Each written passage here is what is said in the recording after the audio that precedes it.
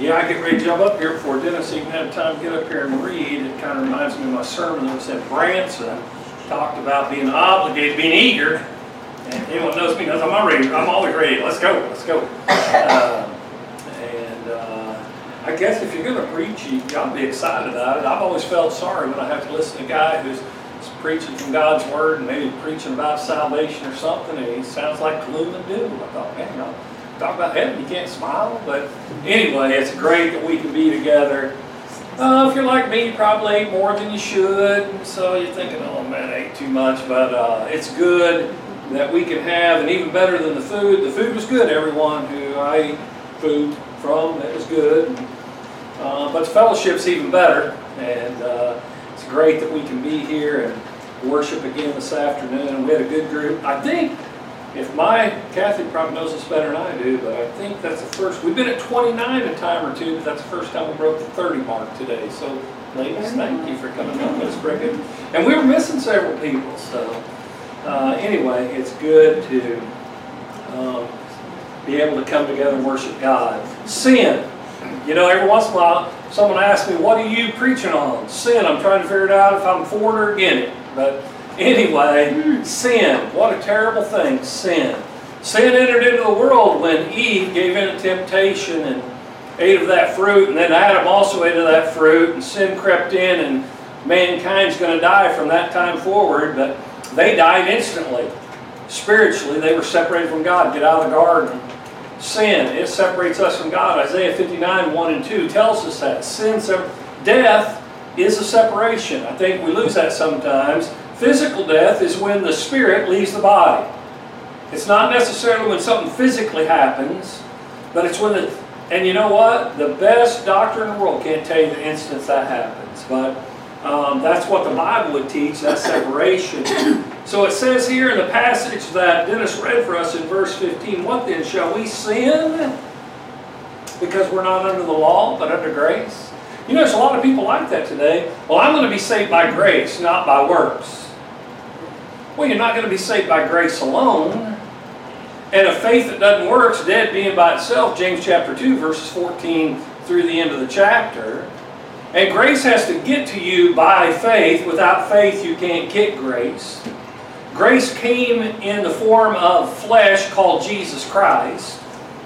I think about that, but sin, a lot of people think, well, God will just accept whatever. I meet more all the time that seem to have this idea, well, once you're saved, you're always saved. Man, I can show you, the book of Hebrews really eats it up. You can't even read the book of Hebrews and think that. You got to be, well, my phrase, dumber than a box of rocks not to catch on to that. But you look at that, I have to have the forgiveness that comes. But sin, what a terrible thing. But you know what? Sin sure is fun. Or we wouldn't participate in it. Not everything that's fun's good.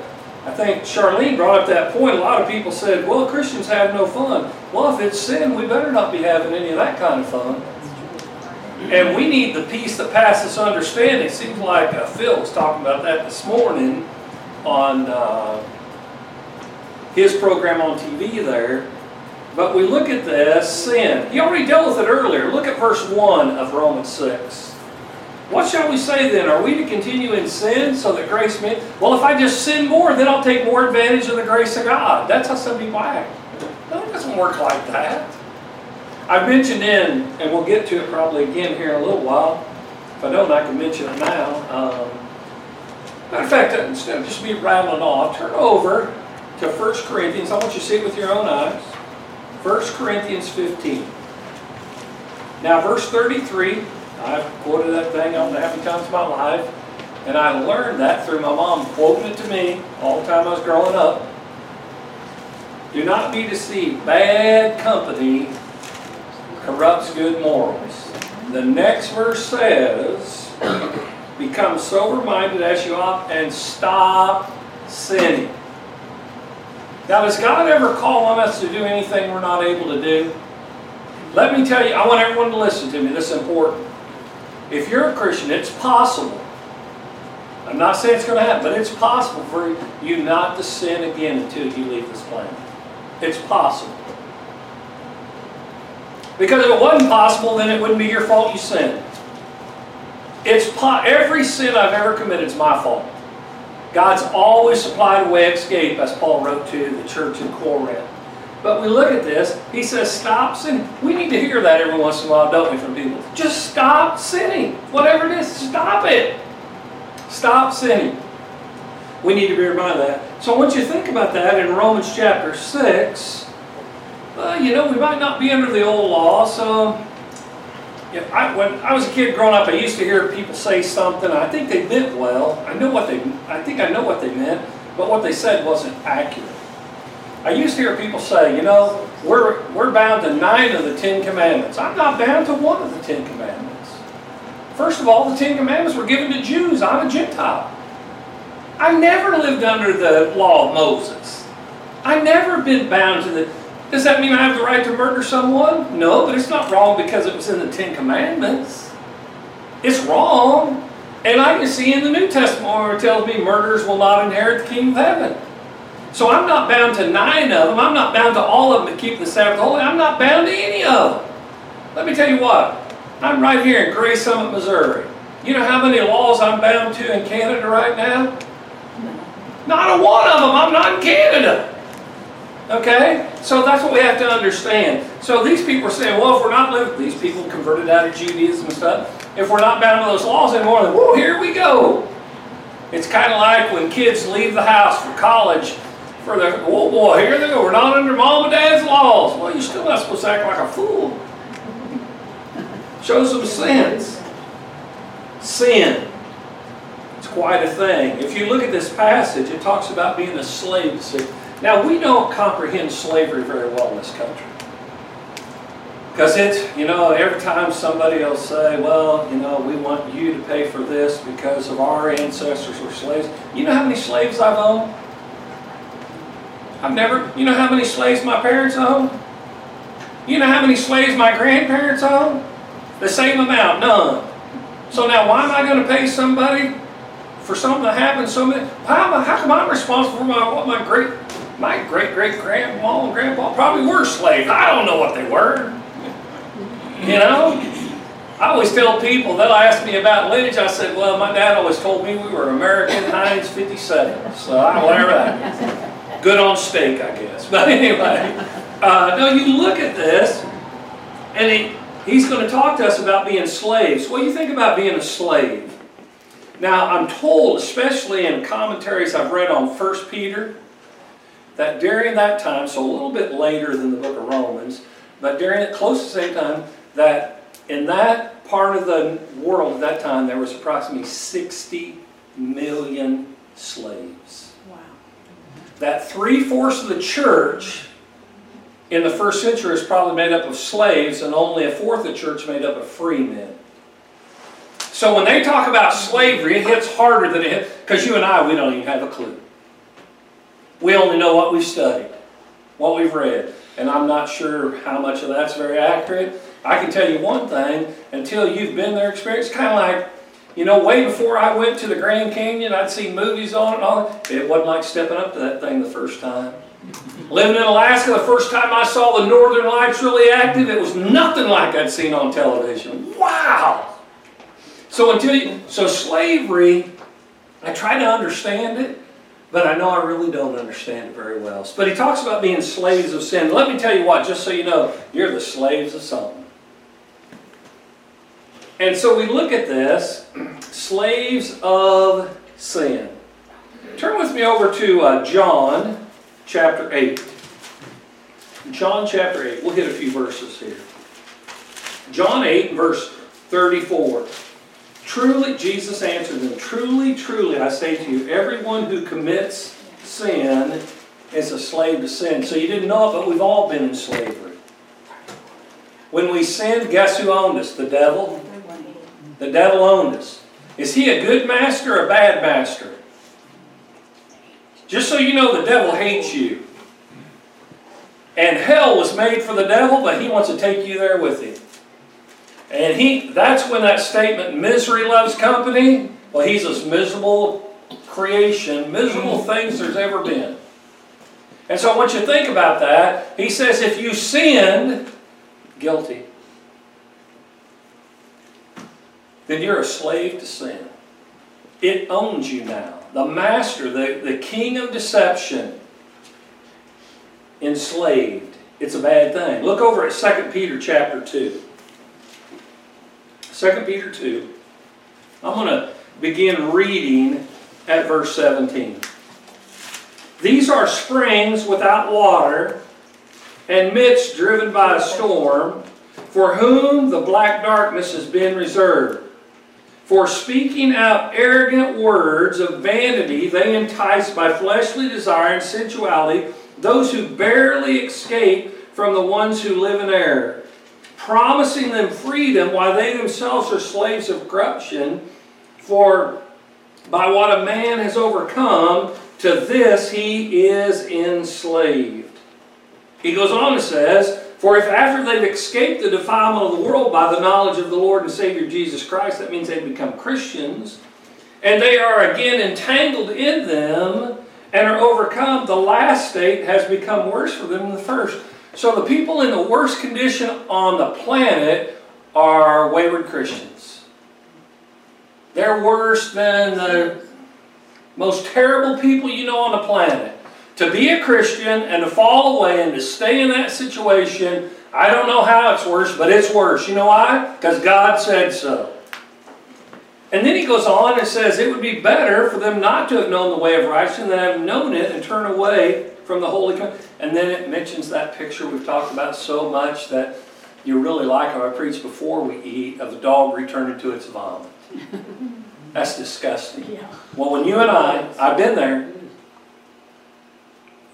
after I was a Christian, being unfaithful to Him, I'm as putrid to God as a dog eating up his own vomit. That's hard to swallow, isn't it? I mean, you think about the idea, that's how we discuss God, how disgusting we are to God if we don't remain faithful to Him. Once you've accepted the sacrifice of His Son, Jesus Christ, I think about this a lot. You know, most people are Christians only for what they get out of it. I mean, I was baptized to have my sins washed away. Do you know you were also baptized so that you might serve God and please Him? I think most people, they just want the forgiveness thing. I don't want the commitment thing. And you know, so I think about people through the years that I had the privilege of studying the Bible with, and I didn't have to talk to them about how they needed to be there every time. I mean, they didn't want to miss for nothing. They were on fire. When they become Christians, they just want to know what they could do to please God, and anything that would please God, that's what they wanted to do. That's how we should be. Instead of give me. Give me this stimulus check, give me that stimulus check, give me this benefit. I'm entitled to this, I'm entitled to that. When we were down there in Branson, one of the things I enjoyed there was being there, you know, the last 5 years over Memorial Week. You know, that's a very patriotic town. There's flags everywhere, and they're always giving military people discounts. You know, even one place asked me, were you in the military? No, well, I'll give you a discount anyway. I said, don't give me a discount. I didn't do anything for it. But the people who did something for it, they give them my discount, you can double up theirs. You know, you just think about that. A lot of times we want all the benefits, but we didn't do anything for them. You know, that's not a biblical concept. It says if a man doesn't work, what? You let him eat. You know what? You get hungry enough, you'll go to work. That's his point. Most people have never been hungry in their life. But we look, and we're enslaved to sin. Romans 3:23, of course, Caleb covered in his class this morning. All have sinned and fallen short of the glory of God. Romans 5:21 says either sin reigns in our life or grace reigns in our life. Salvation reigns in our life. That's just how it is. In Ephesians 6 and verse 14, it talks about putting on that breastplate of righteousness, doing what's right. I tell you, I like this one. I want to look over at just a couple of them. Turn with me to 2 Timothy 2. 2 Timothy 2. I think about 1 Timothy, 2 Timothy, and Titus a lot because since I've been preaching a series to them, I read 1, 2 Timothy, and Titus every day. So maybe that's why passages on 1, 2 Timothy, and Titus come to me all the time because I read them every day. But in 2 Timothy chapter 2, and down at verse 22, it says, now flee, that's not the kind to make you itch, but flee from youthful lust and pursue. Now I want you to know something. Flee from youthful lust and pursue righteousness. Did you get that? Did you see how Christians are supposed to run? There's things you're supposed to run from, and there's things you're supposed to run to. Did you hear me? You got to run from the right things, but you got to run to. It isn't enough just to run from. You've also got to run to.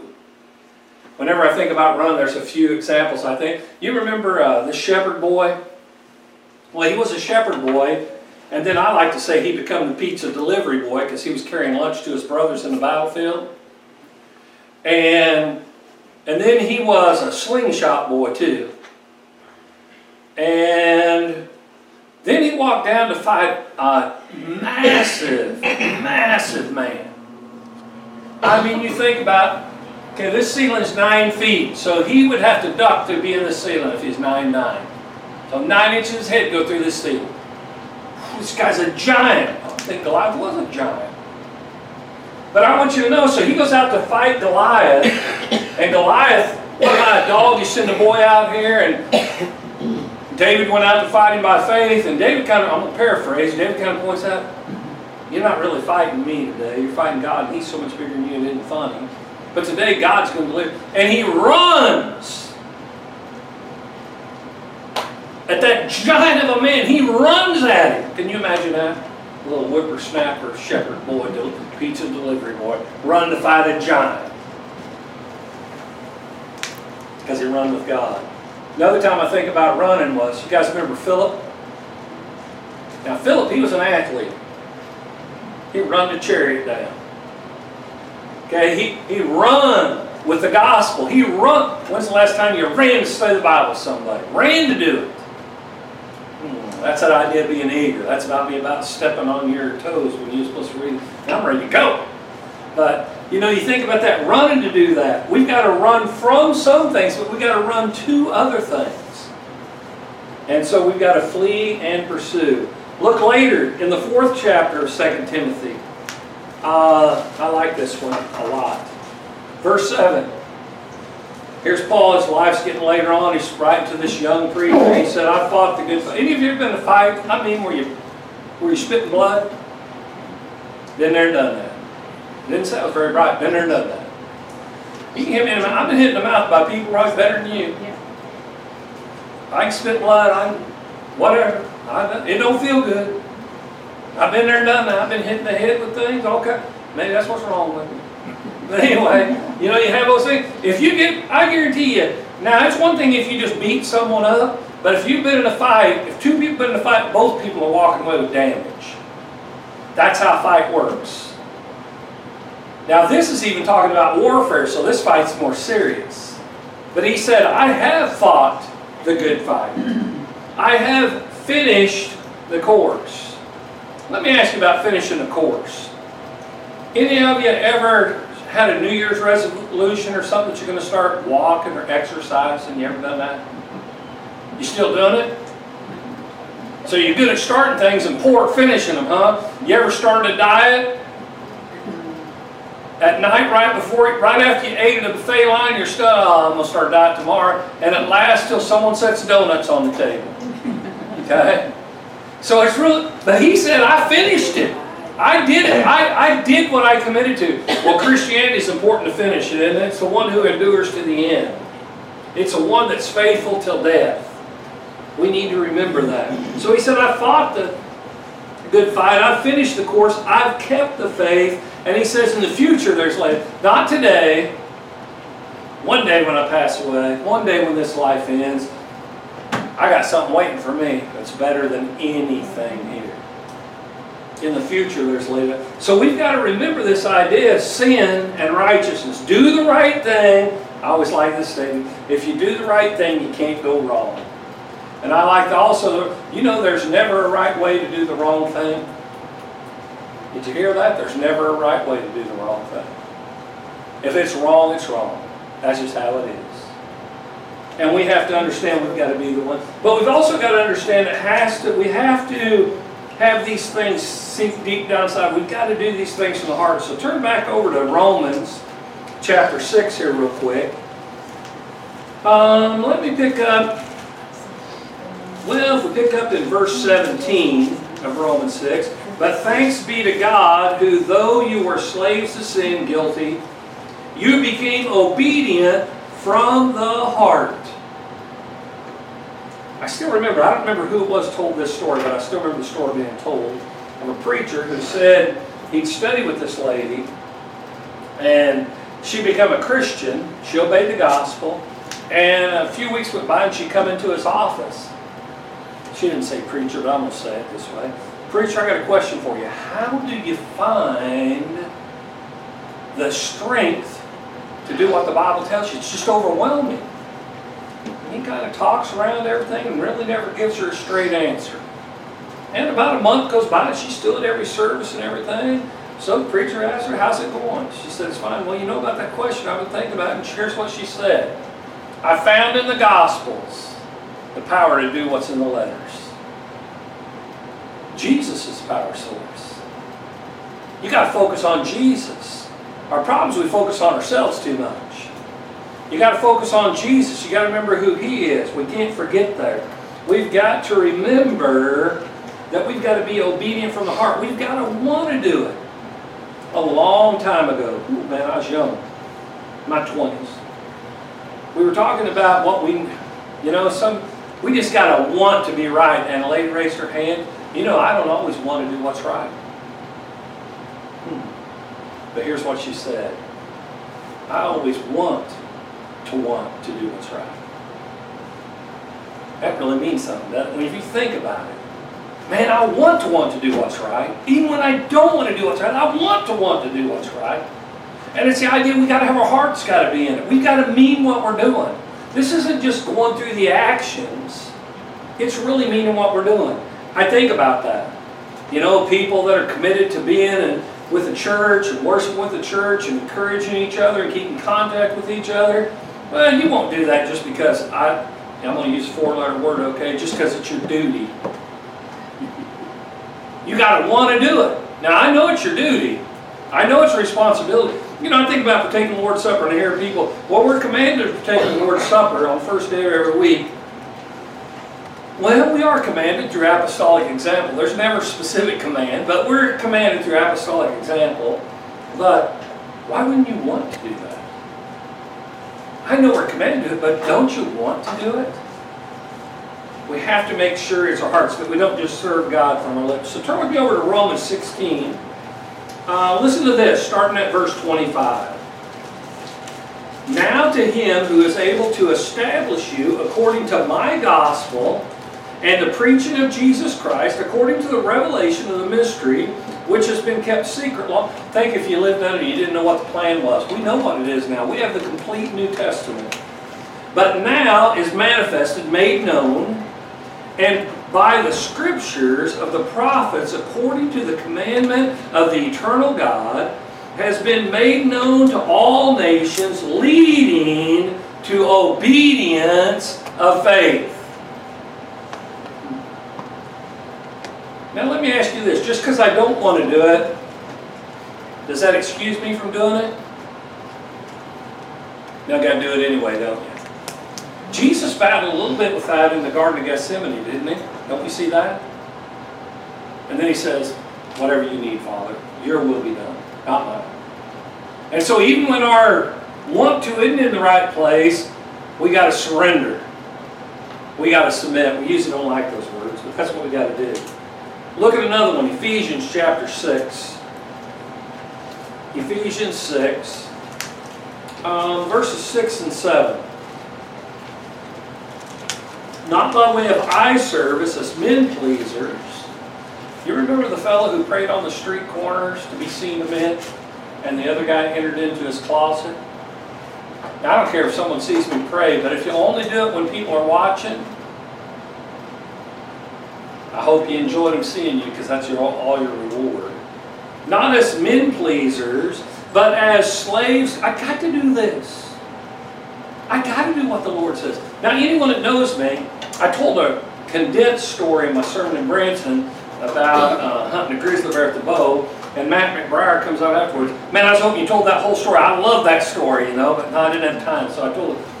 So anyone that knows me, one thing, if they know me at all, they know I really hate to hunt, but someone has to help Fish and Game control the species.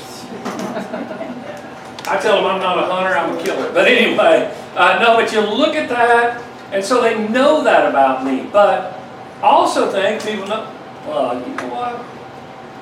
I guarantee you, open dead deer season, if it would happen to fall on a Sunday, I know where I'm going to be, and it's not going to be in the tree stand. If it is, it's going to be early, because I'm going to be together with the brethren. I'm going to put the Lord's will first, because it's way more important to me. Way more important. I told people once before, I don't care. You know, I don't know how much you know about deer hunting. A 200-inch antlered deer is huge, but I'm not going to hell for 200 inches of antler. It's just not going to happen. That's just downright ridiculous. And so we've got to make sure we do what the Lord has called us to do. So we look at this passage, and he says, not doing that, but we're going to, it goes on in verse 7, with good we will render service as to the Lord and not to men. So I want you to think about that. So many of you ladies got up, put some food together and everything, and brought it down here. Now I know we benefited from it because we ate it. But really you didn't do that for us. You did it for the Lord. And we pick up tables and put them away. You really don't do that for us. You do that for the Lord. And we worship and we're encouraged and encourage each other, as the Bible would tell us. We provoke one another to love and good works. But really, I don't come here for you. And I really don't come here for me. I come here for Him. Now, we all get a benefit from that, but we've got to remember what life's about. Life's about what God wants. And that has to be our motivation all the time. What's the Lord want me to do? What would please Him? I always think about that. Now, I don't know that this is literally going to happen, but I'll use old Dennis here. So it's the final day of judgment. And they read off Dennis Dino. Don't you want God to say? Have a smile on it. That's not a good reaction, man. That's bad news. You know, you wanted to bring a smile. Oh, yeah. Hey, come on up here. This is one of mine. Come on in here. Think how great that would be. I think about this a lot. If I can do anything that would bring a smile to the face of God, I've accomplished more than most of the world will ever think of accomplishing. And we've got to remember who He is. We've got to remember what's important. Let's look on at another one. Go with me over to Philippians chapter 2. Philippians 2. Oh yeah, this is a good one. Starting at verse 5. Have this attitude, or mind, depending on your translation, in yourself, which is also in Christ. Do we need to think like Jesus? Yeah, we need to think like Jesus. Have this attitude in yourself, which also, who although He existed in the form of God, did not regard equality. These men are never going to figure us out. You ever try to explain Jehovah God to anybody? What's He look like? I don't know. How big is He? I don't know. Is He all-knowing? Yeah, what's that mean? I don't know. Is He omnipresent? Yeah, what's that mean? I don't know. Is He eternal? Yeah, what's that mean? I don't know. I mean, I can tell you some things about it, but that's far beyond my ability to think and reason. Anything that's everything is way past me. So you think about that, and we look at this, and He says, I tell you what, man can't grasp that. So you know what Jesus did? He left heaven and came here. First thing He does, I think about all of it. I understand the cross thing, but He come here as a baby.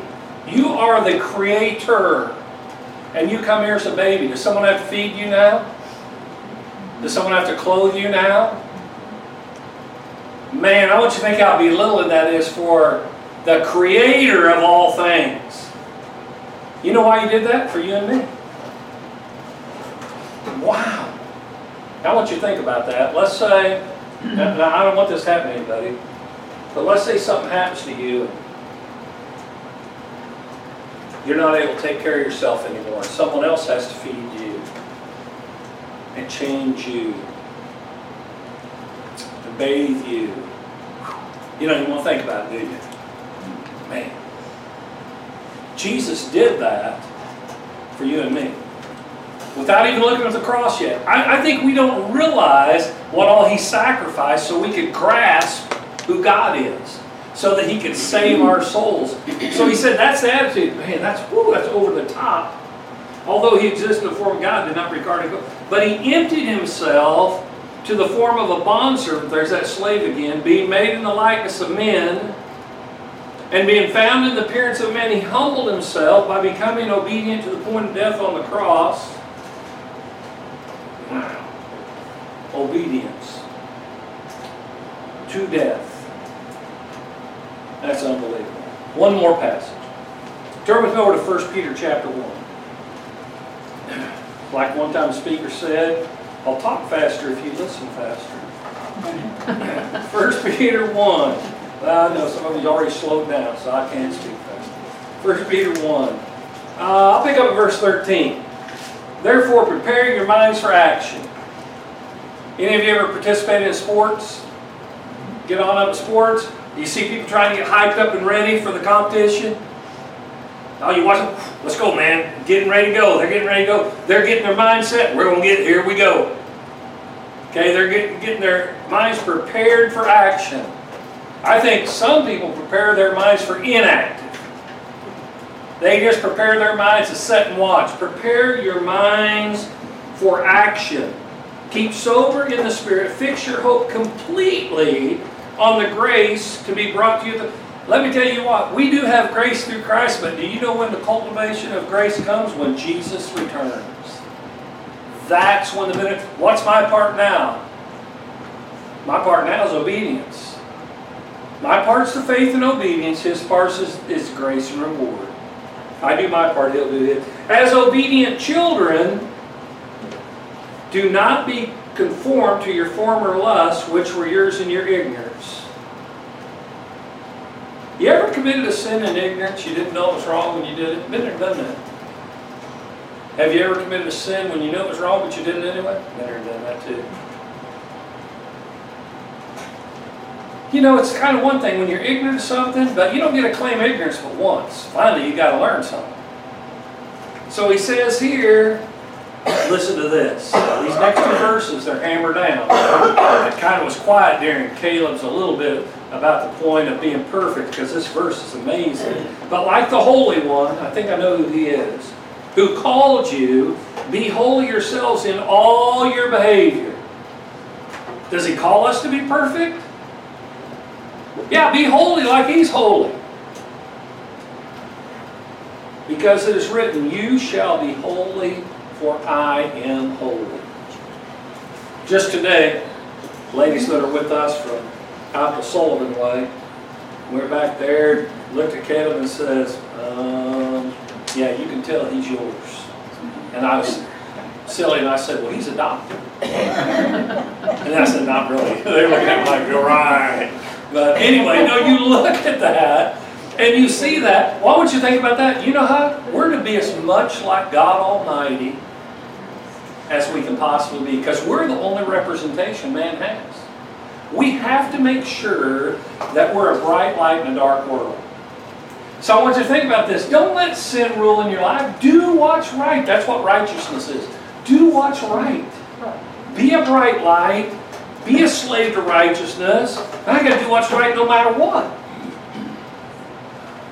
I went to school with some of those people. I used to be irritated with them.